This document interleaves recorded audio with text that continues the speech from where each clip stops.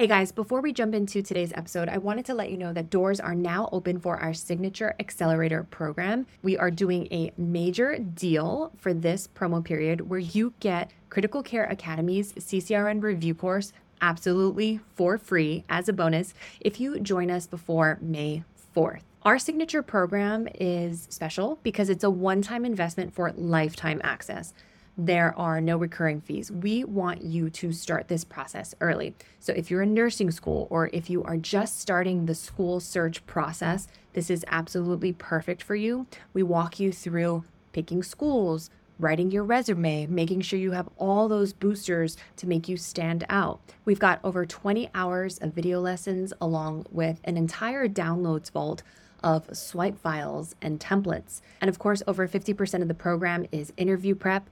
We have 5 on-demand mock interviews. And then, of course, a huge part of this is every month we have office hours where you can bring your questions and get answers. We have essay office hours with our expert developmental editor, Dr. Diane Katie. We have group mock interview practice labs, ad hoc guest speakers like CRNAs and other faculty. It really is a comprehensive program. And once you are in for life. You can head to the CRNAclub.com to check it out. And again, the CCRN review course as a bonus, that ends on May 4th. So if you are on the fence, shoot me a DM at the CRNA Club. I am hanging out there. But otherwise, let's jump into today's episode.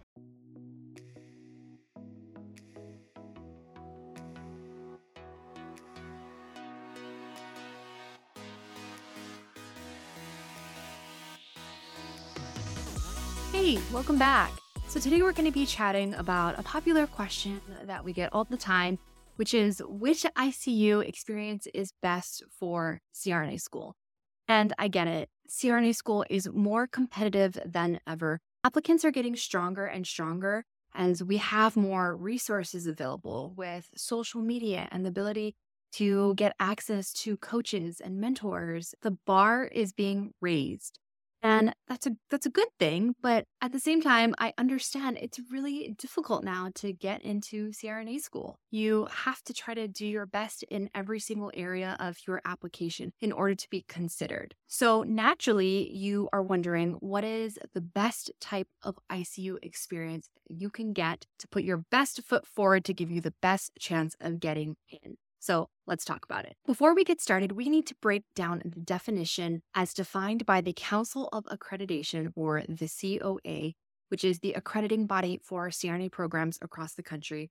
They are the ones who have defined critical care, and programs now look at this definition, and it is up to them to interpret what are the areas of expertise or the areas of ICU experience that they are going to accept in order to meet the definition as set by the Council of Accreditation and what they define as critical care. So critical care experience. Critical care experience must be obtained in a critical care area within the United States, its territories, or a U.S. military hospital outside of the United States. A critical care area is defined as one where, on a routine basis, the nurse manages one or more of the following: invasive hemodynamic monitors, such as PA catheters, CVPs, arterial lines, cardiac assist devices, mechanical ventilation, and vasoactive infusions. Examples of critical care include, but are not limited to, the surgical ICU, the cardiothoracic ICU, the cardiac ICU, medical ICU, PICU, and NICU. And here is something to take note of. Other areas will be considered provided you can demonstrate that you are caring for patients who are unstable with invasive monitoring, ventilators, and that critical care pharmacology and pathophysiology. So what does that mean? That means each program is going to look at this definition of critical care and decide for themselves what types of ICUs they are going to consider as meeting this experience of critical care. One school is going to accept PICU experience, one school is not.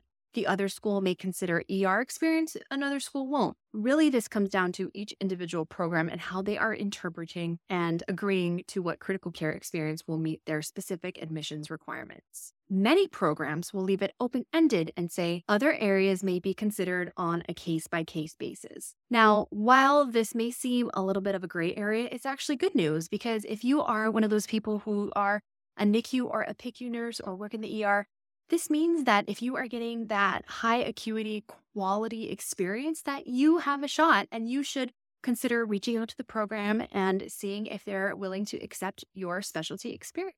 Don't take it as a no, take it as a, yeah, come talk to us. Let's figure out if you have the experience of what it takes to meet our requirements. So what ICUs are traditionally accepted? That's going to be your MICU, your SICU, your CVICU, your cardiac ICU. Those are generally going to be accepted across the board. And at face value, is any one of these better than the other? No. Is CVICU the number one ICU that'll get you into CRNA school? No. While in the CVICU, you're getting, experience with LVADs and a lot of cardiac experience. Are you going to be necessarily getting exposed to, all of the pathophysiologies that you might see in the MICU, all of that, multi-organ failure? Maybe not. Are in your cardiac ICU, are you just going to be getting post-surgical patients? So really, it's not so black and white. And I think people really sometimes want an answer, or they read on the internet that the CVICU is the best. It's not true. It really comes down to what types of patients are you taking care of, and can you check those boxes as defined by the COA? So what if you're not working on one of those traditional units? What if you work in the ER, the PICU, or the NICU, or maybe you're a flight nurse, or you work in the CCU? Do you still have a chance of getting into CRNA school? Absolutely. It might just limit the number of schools that you can apply to, and it might be a little more work for you to reach out to programs and inquire, but that's what they're there for. Email them and ask. They're happy to answer your questions, and if you are able to explain the acuity of your units, they'll be willing to consider your experience, and if not, they will let you know, and you won't have to waste your time applying to these programs. Don't be afraid to reach out. So if you are working in the ER, the PICU, or the NICU, you will have to do some searching for schools, and that's why we created our CRNA school database, so you can, in a matter of seconds, find which programs will accept your specialty experience. So I'll link that below, but it's definitely going to save you a ton of time. There are over 15 schools that will accept ER experience, and even more that will consider it. There are 4 schools that will actually accept flight nursing. And there are actually a ton of schools that will look at NICU or PICU experience as well. I was surprised. There's actually a really decent amount. So which ICU is really the best? It is an ICU at a level 2 or a level 1 trauma center that cares for mechanically vented patients with invasive lines, vasoactive infusions, where you see a variety of pathophysiologies. Do I think it's worth it to change from a level 2 to a level 1 trauma center?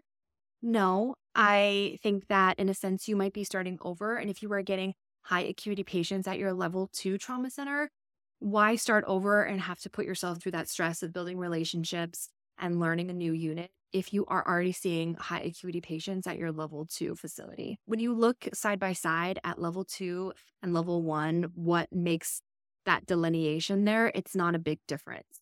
So really, it's about staying where you are and trying to dig deep and get involved, precepting, get involved in leadership activities, get involved in your community, get involved in your hospital.